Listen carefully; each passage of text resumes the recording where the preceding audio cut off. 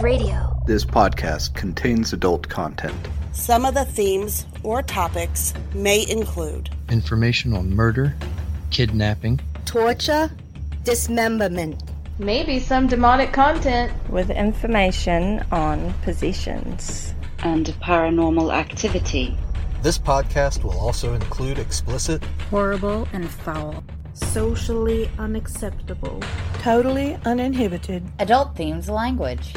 So if you're easily offended, if you're easily triggered, then I highly suggest you turn this off now, and if not, just keep in mind, parental discretion is advised. Welcome to this episode of Mysterious Circumstances Podcast. I'm your host, Justin. For those of you listening on Patreon, you get the ad-free version. Everybody else, sorry, but we are going to take an ad break somewhere in the middle of the episode. Before we get going, I do have to thank new Patreon subscribers. We have Jim Bevan, Brenda Riley, and Stephanie Openhuber. Stephanie, I hope I pronounced your last name correctly. If I didn't, I apologize. And let me state some sources as well real quick. We got Boston Globe, Boston.com, Smithsonian Magazine, New York Times, NPR News, and GardnerMuseum.org. And oddly enough, I will say this, the Wikipedia page is pretty informative as well, and they link all of these sources and a couple of books. So, there is that. For those of you interested in Patreon, go on there. You can check out and see if there's any episodes you might like. We have a $2, $5, and $10 tier. We put out 2 mini episodes and 1 full length every month. It's usually towards the end of the month or rolls over to the beginning of the next month, but they always get done, whether they're on time or not. But to check that out, you can go to patreon.com/mysterious circumstances. Now that we got all that behind us, let's go ahead and get on with the show.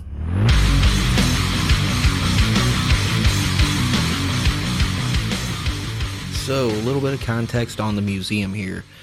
It was first started by one woman, and she was obviously super wealthy, but she built this museum out of her private Venetian palazzo-inspired home. Pretty much did it just for the education and enjoyment of the public forever. And we're almost 100 years past that. She died in 1924. After she did die, though, museum had some problems with money. She left the museum with $3.6 million endowment. But in her will, she stipulated that the arrangement of the artwork should not be altered and no items were to be sold or bought into the collection. This was all her collection. By the 1980s, though, the museum started running out of money. And I mean, 1924, $3.6 million was a lot of money. But because the museum started running out of money, it started falling apart. It had no climate control system, had no insurance policy. There was no maintenance really done on the building. But in 1982, the FBI found out there was a plot to rob it by some Boston criminals, and the museum ended up using some funds. They magically came up with some money to improve security there. Some of the improvements were 60 infrared motion detectors and a closed-circuit television system that consisted of 4 cameras placed around the building's perimeter. There were no cameras installed because the Board of Trustees thought installing such equipment in that kind of historical building would be too expensive. So they decided just to hire some more guards.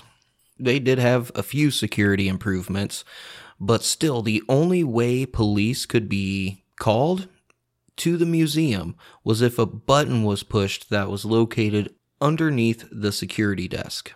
Now, a lot of other museums, obviously they had some fail-safe systems. They had night watchmen that would make hourly phone calls to the police to indicate that everything was okay, but the Gardner Museum did not do that.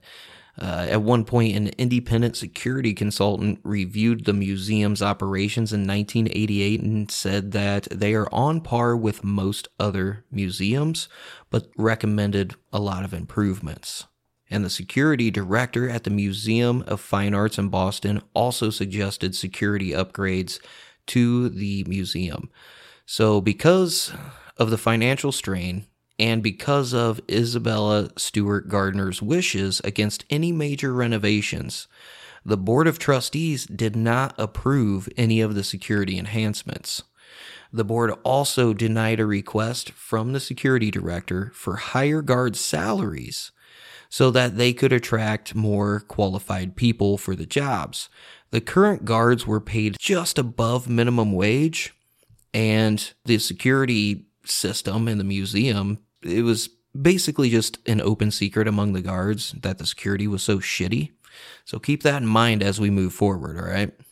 So by the time 1990 rolls around, the museum's security flaws were pretty much common knowledge between all of the criminal entities in Boston.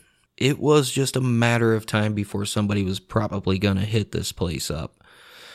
And then somebody decided to, on Sunday, March 18th, 1990. Around 12:30 a.m., the thieves were first witnessed by several St. Patrick's Day partiers who were leaving a party that was located near the museum. The two men were disguised as police officers and parked in a hatchback on Palace Road, which was about 100 feet from the side entrance to the museum. All the witnesses just thought they were cops. The museum guards that were on duty that night were Rick Abbott, age 23, and Randy Heaston, age 25. Abbott was a regular night watchman, and it was Heaston's first time on the night shift. Now, the security policy said that one guard would patrol all galleries with a flashlight and a walkie-talkie while the others sat at the security desk. Abbott went on patrol first that night. During his patrol, fire alarms started going off in different rooms in the museum, but he couldn't locate any fire or smoke. So Abbott came back to the security room where the fire alarm control panel was indicating smoke in all these multiple rooms, and he just figured that there was something wrong with the system. So he shut the panel down. He went back on patrol, and before he completed his rounds, he made a quick stop at the side entrance of the museum and briefly opened the side door and shut it again. He did not tell Heaston he was doing this or why. Abbott completed his walk around and returned back to the security desk around 1 a.m., and this is when Heaston goes to do his rounds. About 20 minutes later at 1:20 a.m., the thieves drove up to the side entrance, they parked, and walked up to the side door. They rang the buzzer, which connected them to Abbott through an intercom. They explained to Abbott that they were police investigating a disturbance and needed to be buzzed in. So Abbott goes and he looks at the, security TV, and he sees two guys wearing what looked like real police uniforms. But at the same time, he didn't know there was any kind of disturbance, but he figured that it was St. Patrick's Day in Boston. So he figured like one of the partiers had climbed over the fence and someone had seen it or reported it, something of that nature. So at 1:24 a.m., Abbott let the men in. The thieves were led into a locked foyer that separated the side door from the museum. They walked up to Abbott at his desk, and they asked if anyone else was in the museum and to bring them down to the security desk. Abbott got on his walkie-talkie, called Heaston, told him to come back to the security desk and not to finish his rounds. So then Abbott looks at one of the guys and notices that his mustache looked fake. So the other thief told Abbott that he looked familiar and that he may have a warrant for his arrest and to come out from behind the desk and give him some identification. So Abbott walks around to the front of the security desk, right? Now, mind you, the only button to alert police is underneath the security desk, and Abbott just basically got up and walked to the front of it. No way to alert police if he thought anything was weird. So the shorter thief, they describe him as one short, one tall. The shorter thief forced Abbott up against the wall, and he spread his legs, spread his hands eagle, up against the wall, and he handcuffed him. And Abbott noticed that he was not being frisked. So Heaston walks into the room right about this time, and then the taller thief turned him around and ended up handcuffing him. So once both guards were handcuffed, the thieves told them, "Gentlemen, this is a robbery." And they were wanting to rob this museum, and they asked the guards not to give them any problems. And to be honest with you, because they were making such shit money, Abbas' reply was literally, "They don't pay me enough money to give you any problems." You know what I mean? And I know this isn't necessarily a victimless crime, but it kind of is. You know, it kind of sucks that these works of art are taken from the public, because that's awesome history and those are one of a kinds. But at the same time, like, nobody's really getting hurt. So Abbott is just, hey man, I barely make above minimum wage. I don't give a fuck what you guys do.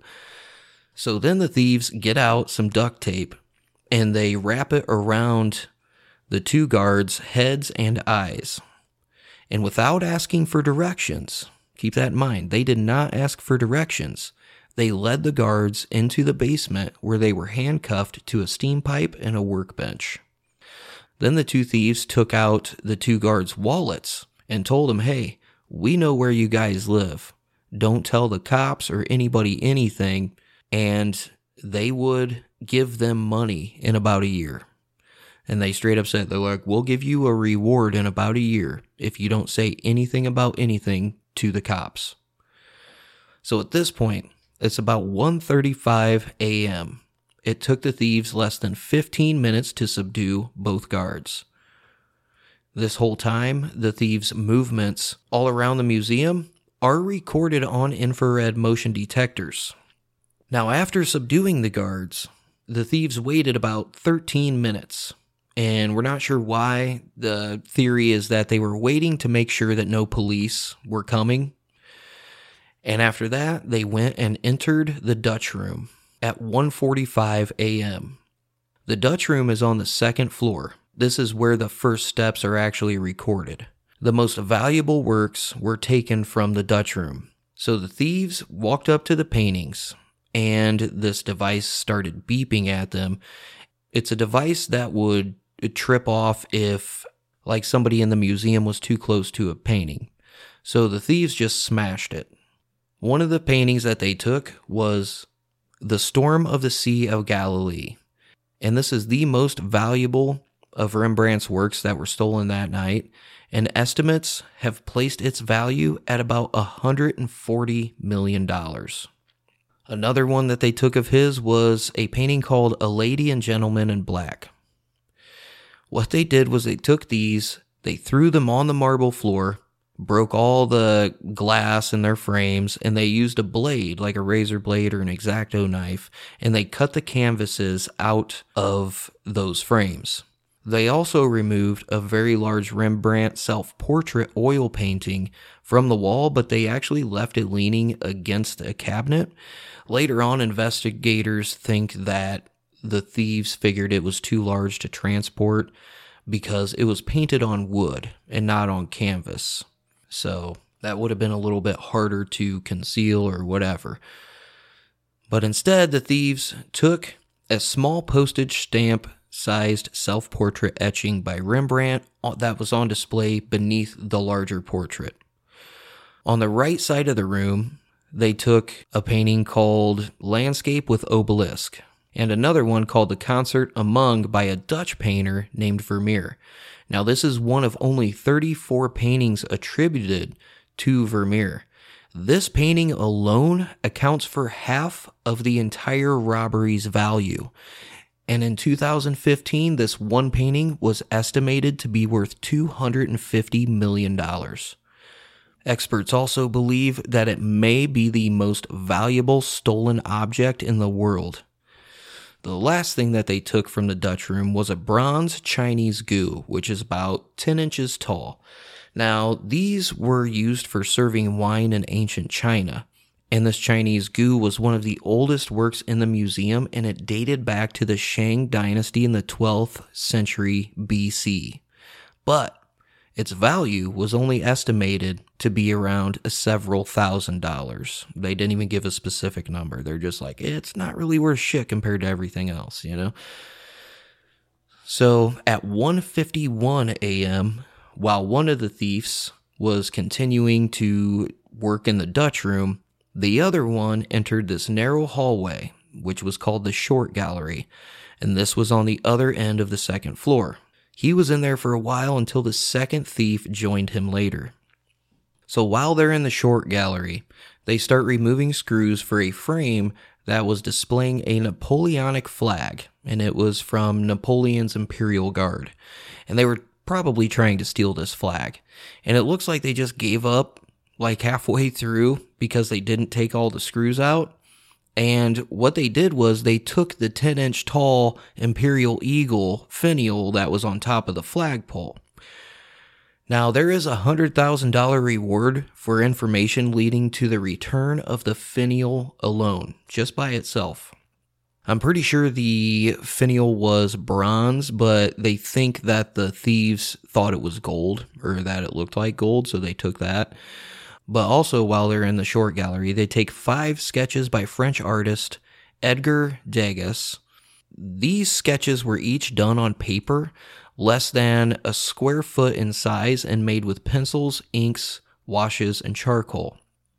All of those sketches combined, compared to the other things that were already stolen, is, you would say, worthless.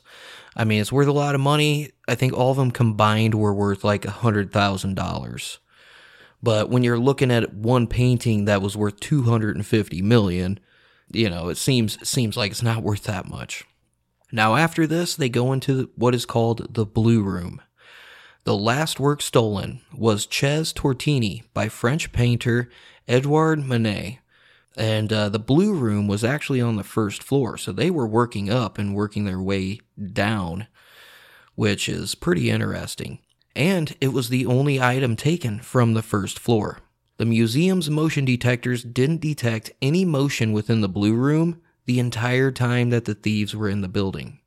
The only footsteps detected in that room that night were Abbas' footsteps, and that was during the 2 times he passed through the gallery on his patrol earlier that night. So let's talk about what they actually stole, all right? All in all, 13 pieces of art were stolen. In 1990, at the time of the robbery, the FBI estimated the value of the heist to be around $200 million.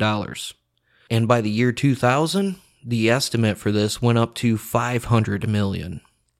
In the late 2000s, some art dealers actually suggested that this heist could be worth $600 million. It was considered the highest value museum robbery until it was surpassed by the Dresden Green Vault burglary in 2019.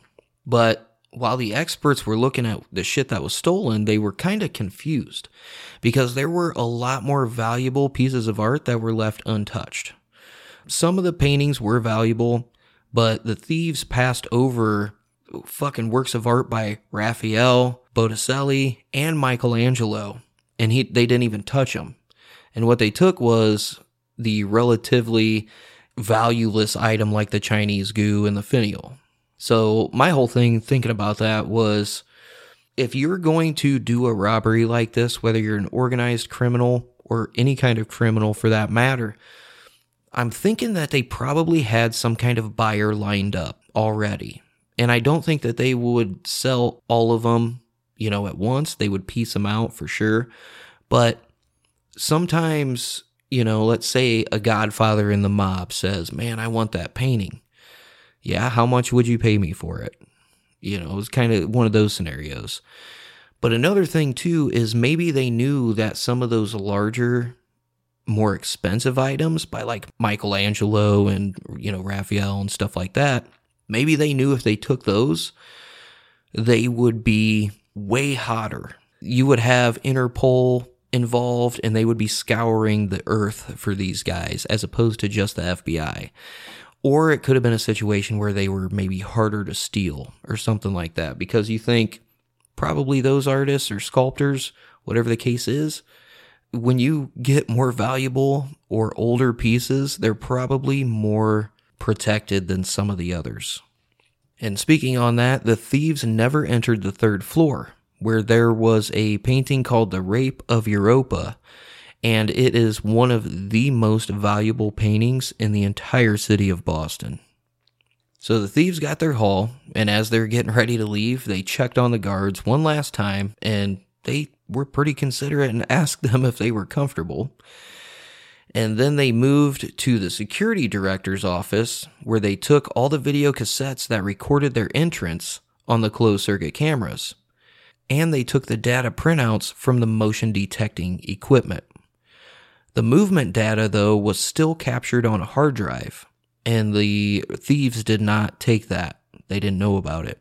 Then they moved to take all the artwork out of the museum, and they took it through the side entrance doors, where the first time was opened at 2:40 a.m., and then for the last time at 2:45 a.m. They only did it twice, but they took 2 trips. So from start to finish, the biggest art heist in modern history lasted just 81 minutes and is worth $500 to $600 million. The next shift of guards arrived later in the morning, and they realized that something was wrong because they couldn't contact anybody inside the building. And they called a security director, and he went into the building because he had keys, and nobody was at the front desk. So he calls police. The police come and they search the building until they found the 2 guards. They were still tied up in the basement, and they were found at about 8:15 a.m. So the witnesses in the street and the guards described one thief as about 5'9" to 5'10" in his late 30s with a medium build, and the other one as 6 foot tall to 6'1" in his early 30s, and he had a heavier build. So in 2005, Robert Poole of Smithsonian Magazine had this to say: "What continues to perplex those investigating the Gardner mystery is that no single motive or pattern seems to emerge from the thousands of pages of evidence gathered over the past 15 years, where the work's taken for love, money, ransom, glory, barter, or for some tangled combination of them all." I mean, that was his direct quote, and that is a good fucking question. Now, today, you can still go and visit the Gardner Museum. You can also take virtual tours, too. And you can see what the thieves left behind because, per Isabella Stewart Gardner's wishes in her will, nothing would be altered or changed. So the empty frames are still hanging on the walls. It's pretty wild, to be honest with you. So let's talk a little bit about this investigation. The FBI took immediate control of the case because they figured that the artwork is more than likely going to cross state lines. That's a pretty safe bet. The FBI also believes that the robbery was planned by a criminal organization. The case has no strong physical evidence, and the FBI has largely depended on interrogations, undercover informants, and sting operations to collect all of the information that they have. Their main focus was on the Boston Mafia, which was in the middle of an internal gang war right around this time frame. We'll talk about that when we get into some suspects. But other people suggest that the paintings were stolen by a gang in Boston's Dorchester neighborhood. Nobody in this neighborhood is going to admit to the involvement, and there was a sting operation that put some of these dudes in prison. None of them still said that they were involved. They all denied any knowledge of the robbery, and then they would be giving false leads and shit like that, and they were even offered reward money. They were offered reduced prison sentences. They were literally offered get out of prison free cards if they gave information, that led to the recovery of the art. None of them said shit. They said, "We don't know who did it." Now, the thieves didn't leave behind any footprints. They had no hair left behind. Now, there are fingerprints that were left at the scene, but it was inconclusive whether those fingerprints belonged to the security guards or the thieves themselves. Now, in March 2013, the FBI came out and announced huge progress in their investigation. You guys are going to fucking love this. The FBI said, quote, with a high degree of confidence, they identified the thieves, which they believed were members of a criminal organization based in New England. They also felt, with that same confidence, that the artwork was transported to Connecticut and then Philadelphia in years after the heist, and they were attempted to be sold in Philadelphia in 2002. But the FBI says that whatever happened after 2002, they really don't know. That's why they are always requesting the public's help to locate and return some of this artwork. Now, in 2015, 2 years later, the FBI stated both thieves were deceased. At first, they didn't publicly identify any individuals, but there were some sources, I guess, that were close to the investigation, and they said they were associated with a gang from Dorchester. Also in 2015, later on, the FBI revealed the names of the primary suspects. One of which was George Reisfelder, the other one was Leonard DiMuzio. These were two low-level associates of the late mobster Carmelo Merlino. Both of these guys did resemble the sketches of the criminals, and both of these guys died within 1 year of the heist. The investigators also said that they suspected the art was transported, with organized crime networks to Connecticut and Philadelphia. Like I said, they were trying to sell this shit on the black market, to be honest with you. Like I said, after that, FBI doesn't know shit about shit. Now, let me go back to this with a high degree of confidence statement that the FBI said. Imagine you're on trial for murder, okay? And the prosecution is talking to the jury, and they look at the jury and they say, hey, we don't have any actual evidence that you committed the murder, but we have a high degree of confidence that they did. That right there just makes me laugh, all right? Because when I was researching this, I kept seeing people searching for the fact that it was solved. And I read this and I'm like, with a high degree of confidence? With that same confidence? You know what I'm saying? Like, I understand you have your informants, but you still have no evidence at all. Now listen, I can make assumptions all day about shit, but I can't just go out and openly accuse people with a high degree of confidence. You know what I'm saying? So I'm just gonna throw that out there. So even though these two guys were more than likely involved, it's hard telling really, because even when Abbott was originally interviewed about the robbery, because let's face it, this sounds like somebody on the inside had to be involved some sort of way. Whether it was by giving somebody knowledge or helping or whatever the case is, which we'll talk about here in a little bit, but there had to be somebody on the inside, whether they were working there prior to this or whether they were currently working there, at the time. Abbott literally said when he was asked, they're like, well, what did he look like? He's like, I can't remember. In Abbott, I'm not trying to be the devil's advocate, but Abbott, like I said, this dude is making barely above minimum wage. He openly admitted to coming into work like high as fuck all the time off weed, smoking weed or getting drunk, because a dude would play in a band as well. Their shows would end, just before he had to go to work. So he would be coming into work fucked up, and this is all happening at about 1 a.m., right? So let's say he gets to work at 11 or midnight, and then he says, well, I can't really remember what they look like. So the FBI kind of went narrow-minded in that aspect, and they're like, well, these are the sketches that they gave. These guys matched the sketches, and granted, you had the partygoers, outside who also witnessed the two guys dressed as cops, but there's also a theory that there were 5 guys involved, because they had to have some kind of help on the outside while all this was going on the inside. So who's to say that if a witness out on the street was like, yeah, these are the 2 guys, that could have been 2 guys standing outside, not the actual guys inside. Now, before we take a look at some of these suspects, let's go ahead and take a break. I'm going to play some advertisements here for about 3 or 4 minutes. I will see you back here after that.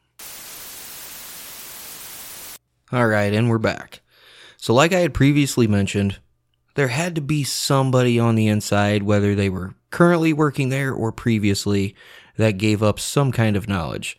So naturally, all the FBI and cops, they were super suspicious of the 2 guards that were on duty that night.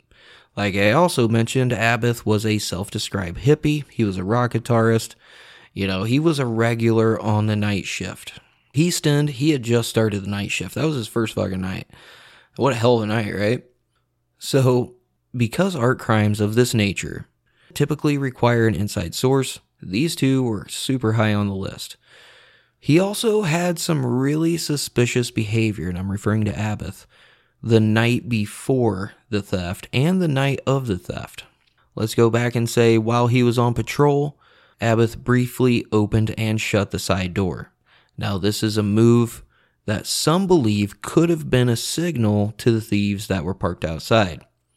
Abbott told authorities that he did this routinely to ensure that the door was locked. While reviewing past tape of him working, he never ever did that. That was the first time that he had ever done that. So there's a fucking lie.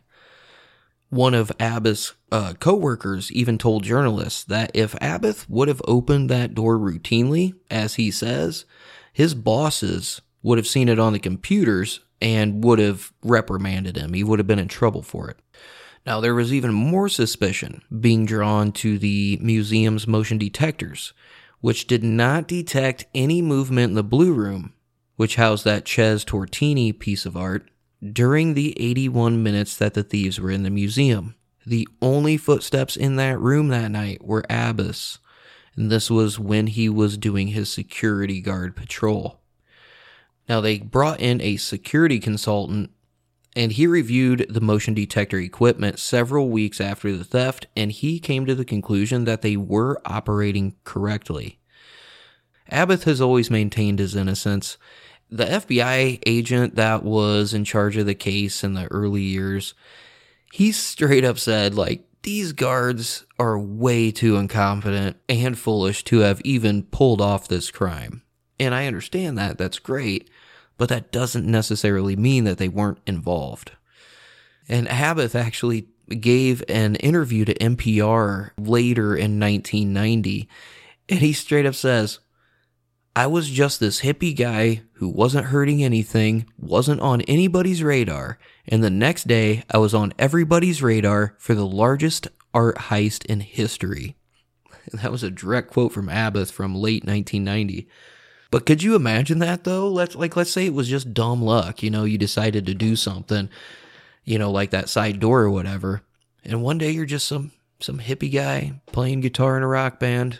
The next day you are one of the prime suspects in a $500 million art heist that is still unsolved. Man, that'd be some stress. In 2015, the United States Attorney's Office in Massachusetts released a security video from the museum on the night before the theft. Honestly, it doesn't surprise me that it took them 25 years to either find this video or release it, but hey, whatever, do your thing. Now, the footage is pretty grainy, but it shows Abbott, who was on guard during the day of March 17th, opening the same side doors used by the thieves and admitting an unidentified man in a waist-length coat and an upturned collar, and he led him up to the security desk. The museum's security director, Anthony Amore, watched the video and he said, "This raises way more questions than it does answers." Abbott told investigators he didn't remember the incident or did not recognize the man. So the FBI went and had to request the public's assistance because, like I said, this is in 2015. So a bunch of former guards that used to work there came forward and said that the stranger that Abbott actually let in was his boss, and he was the museum's deputy security chief at the time. So, I don't know. I still think there's some inside involvement going on. I don't know. Maybe he got that reward a year later for not saying shit. If he did, good for him. Could have bought him a new guitar or something like that. All right, here's a big name on the list of suspects. Whitey Bulger. He was one of the most powerful crime bosses in Boston during this time frame, and he was the leader of the Winter Hill Gang. And if you don't know who Whitey Bulger is, I don't think you really know much about crime. So Whitey Bulger claimed that he didn't organize the heist. And one of the funniest things was, he straight up told the FBI that he sent guys out to find out who did the robbery, because the robbery was committed on his turf and he wanted to be paid tribute for it, because that's how organized crime works. I'm pretty sure we all know that. You don't go on somebody else's turf and commit a robbery like this without giving a percentage to the person in charge of that territory. So Whitey is like, listen, I didn't do it, but I did send my guys out to find out who, because somebody owes me money for doing this in my neighborhood. The FBI agent who investigated Bulger was Thomas McShane.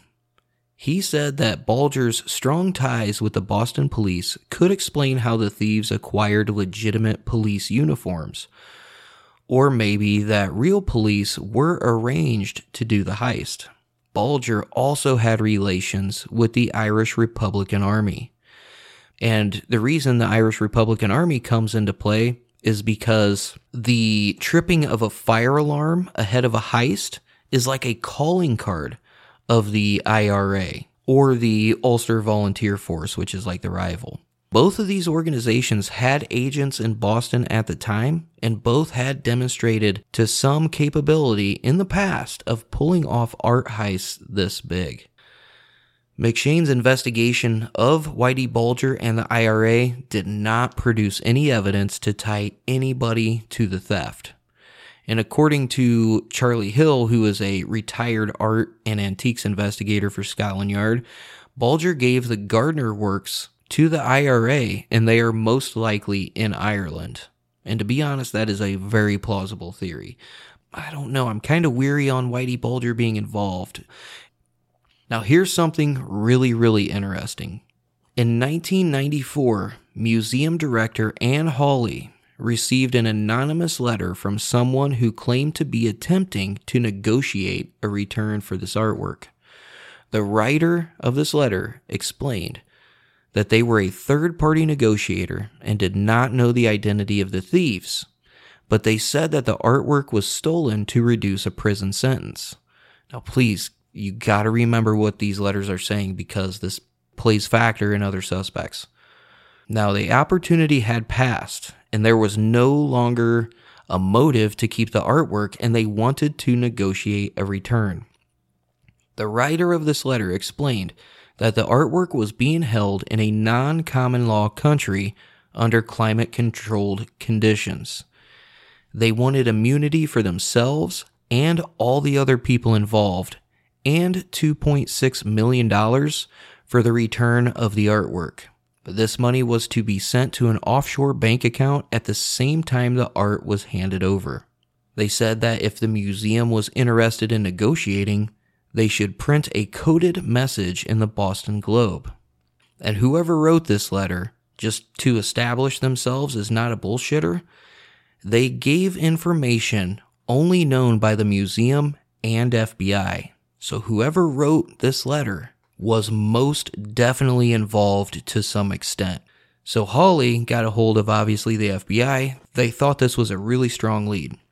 So they ended up contacting the Boston Globe, and they put that coded message in the May 1st, 1994 edition of the Boston Globe. Now, a few days later, Hawley received a second letter, and in it, the writer acknowledged the museum was interested in negotiating because they saw that coded message, but they were scared of what they thought was a huge investigation by federal and state authorities to determine the identity of the person writing the letters. And the writer explained that they needed time to evaluate their options, but Hawley never heard from this person ever again. Pretty wild, right? Now, like I said, keep in mind the part where I said In the first letter, this person explained that the artwork was stolen to reduce a prison sentence. So we also have this is a smaller time suspect, but his name was Brian McDevitt.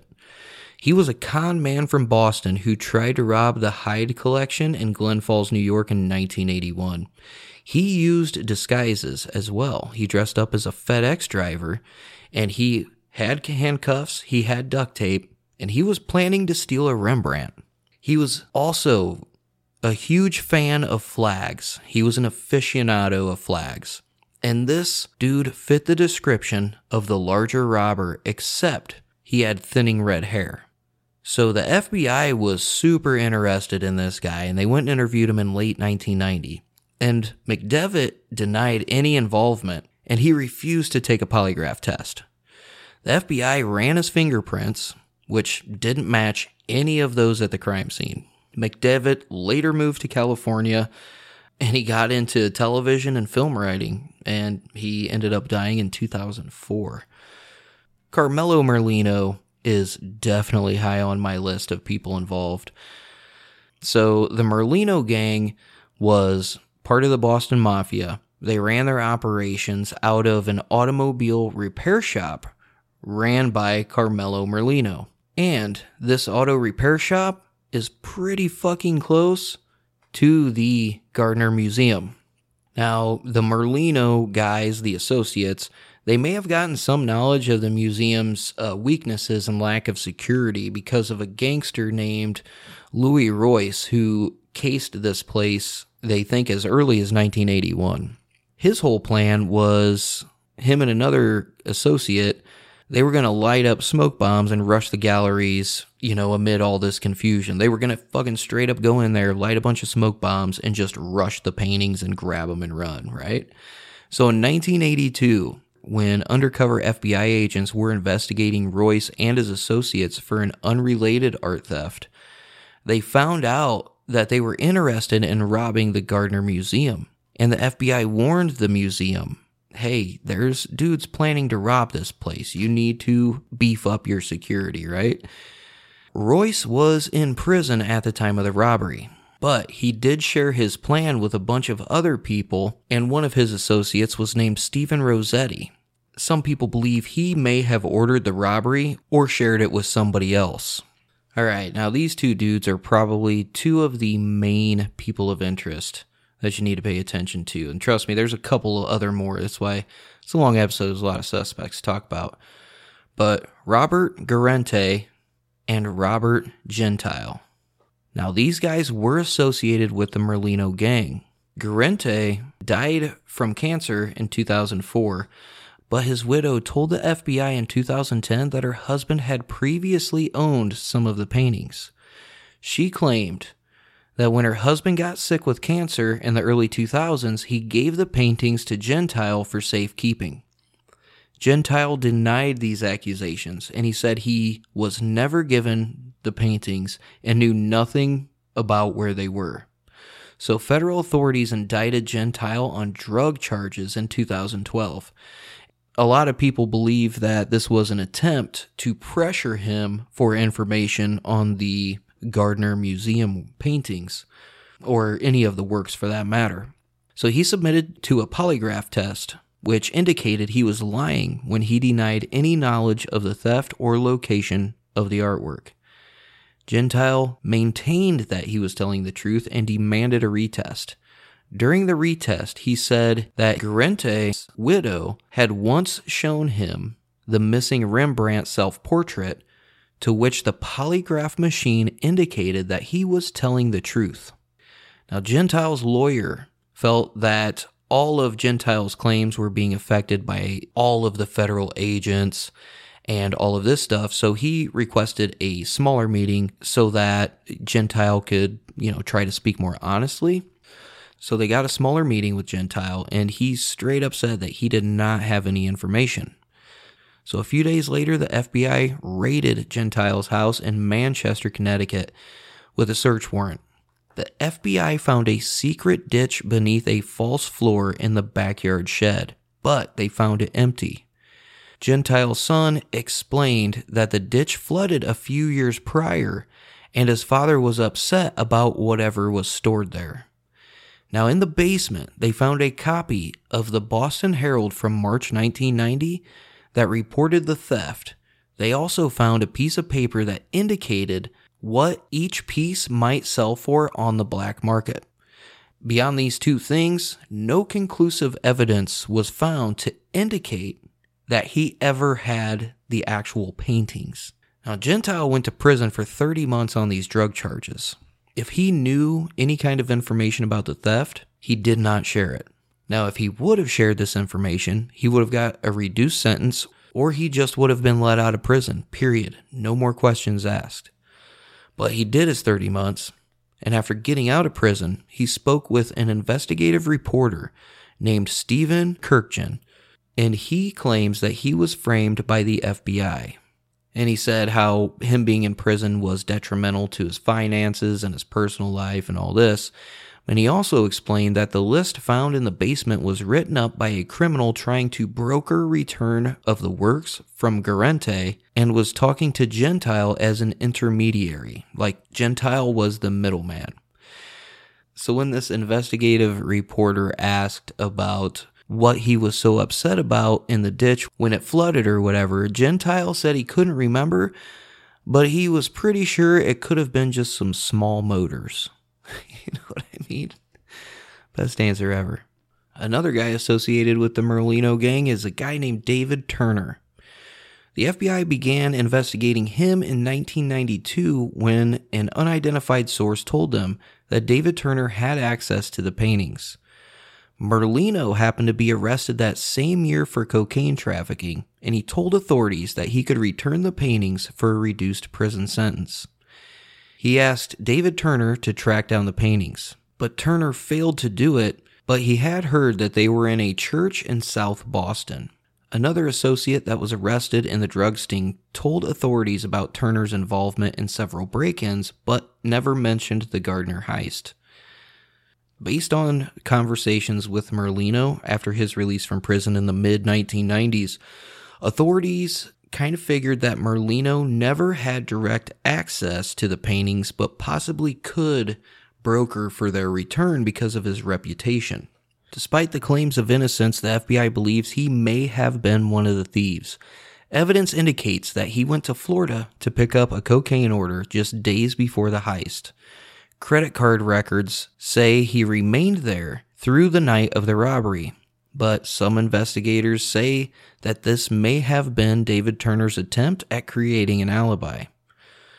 The FBI thinks the other thief was his friend and Merlino associate, George Reisfelder, who ended up dying in July of 1991.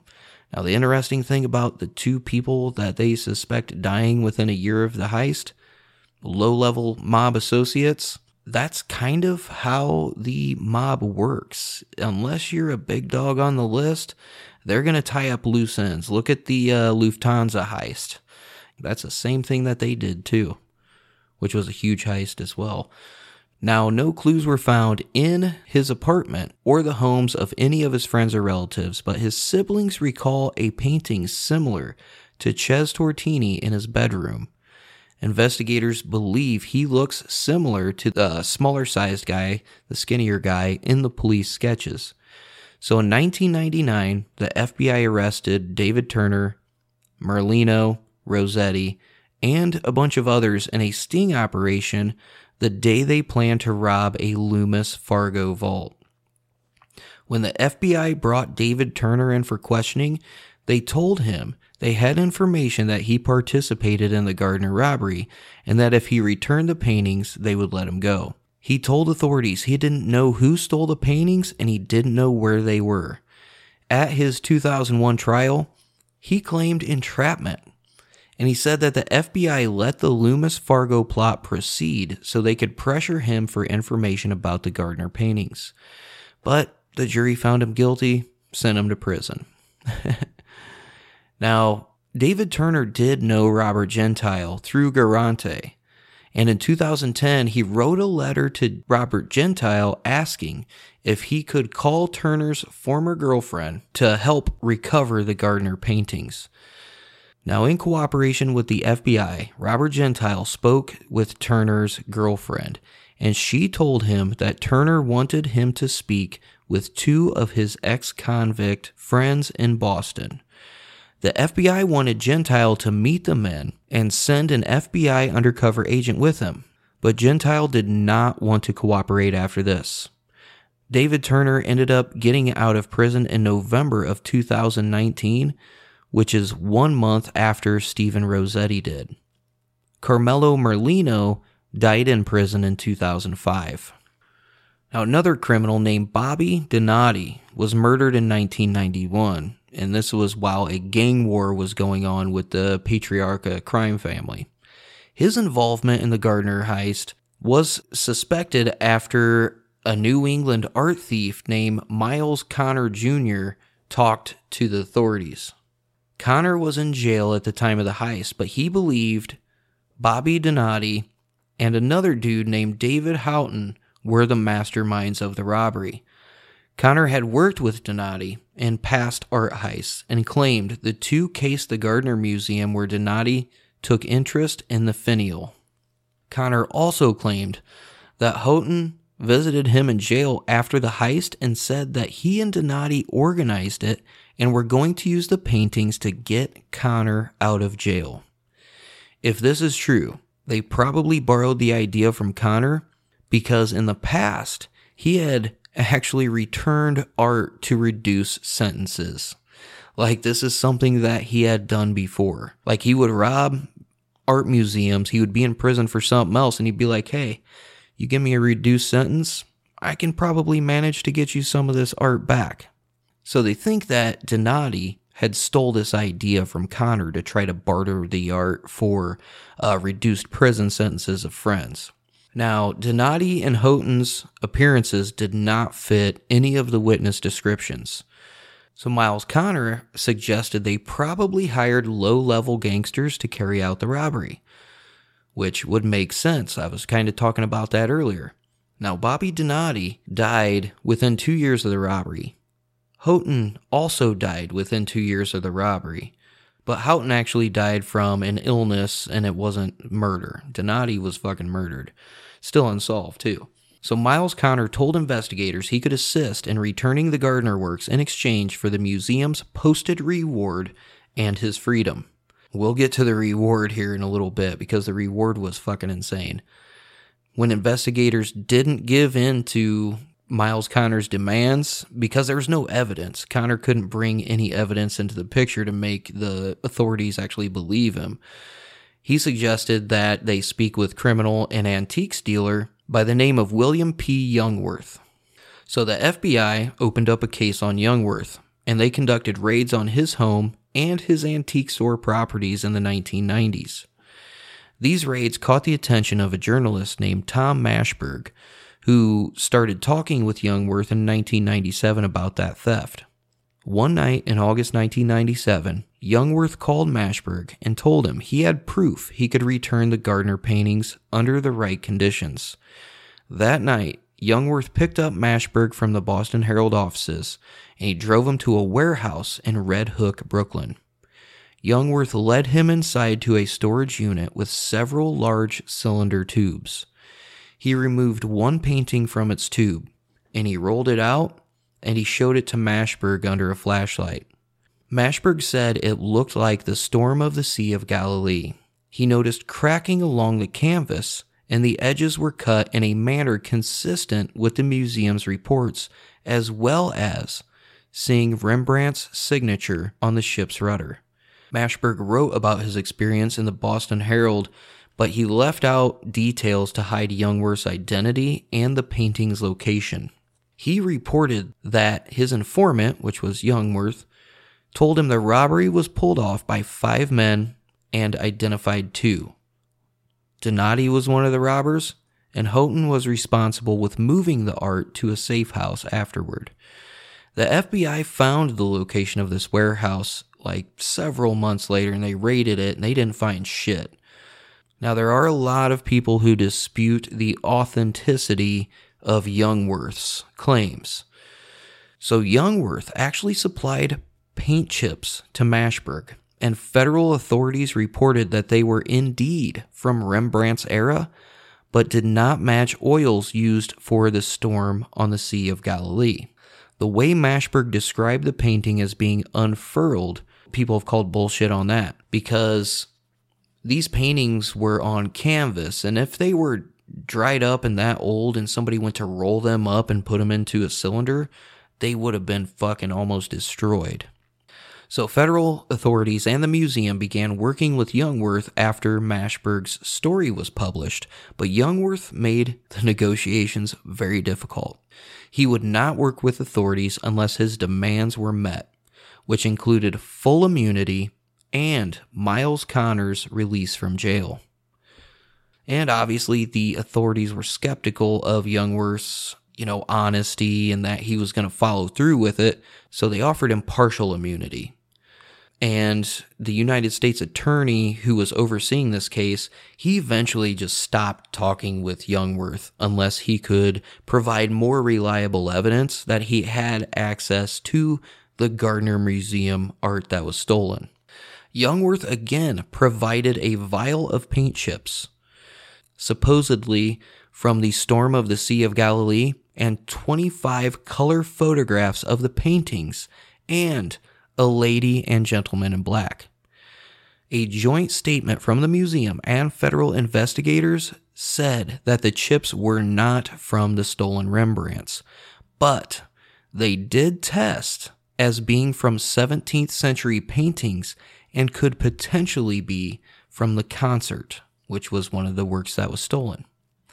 Now in 2014, investigative reporter Stephen Kirkjian, he wrote to a gangster named Vincent Ferreira, and this was Bobby Donati's, he was his superior during this gang war, and he was pretty much asking for information on the Gardner theft. And he did receive a call back from an associate of Ferreira who explained the FBI was wrong in suspecting the Merlino gang's involvement and claimed Donati organized the robbery. The caller explained that Donati visited Ferreira in jail about 3 months before the theft. And this was when Ferreira had been charged with murder, so he was locked up. Donati told Ferreira that he was going to do something to get him out of jail. 3 months later, Ferreira heard news about the Gardner heist. After this, Donati visited him again and confirmed to Ferreira that he was involved in the robbery. He claimed to have buried the artwork and would start a negotiation for his release once the investigation cooled down. The negotiations never occurred because Donati was murdered, still unsolved. Kirkjian believes Donati was motivated to free Ferreira from prison because Ferreira could protect him in the gang war. A friend of Garante also corroborated that Donati organized the robbery and that he gave the paintings to Garante when he became concerned for his own safety. Garante and Donati were pretty damn close friends. And the two were seen at a social club in Revere shortly before the robbery with a bag of police uniforms. So, long list of suspects going on there. To end this off, let's talk about this. The selection of works and the kind of crude ways that the thieves handled the artwork has led investigators to believe the thieves were not experts commissioned to steal these particular pieces of art. Also interesting, the statute of limitations expired in 1995. So any of the thieves or anyone who participated in this heist cannot be prosecuted. Federal prosecutors have even stated that anyone who willingly returns the items will not be prosecuted. They just want the fucking art back. And here's the reward money. Because of the museum's low funds and they had no insurance policy, the directors got help from Sotheby's and Christie's auction houses to post a reward of $1 million within 3 days of the art heist. In 1997, this reward was increased to $5 million.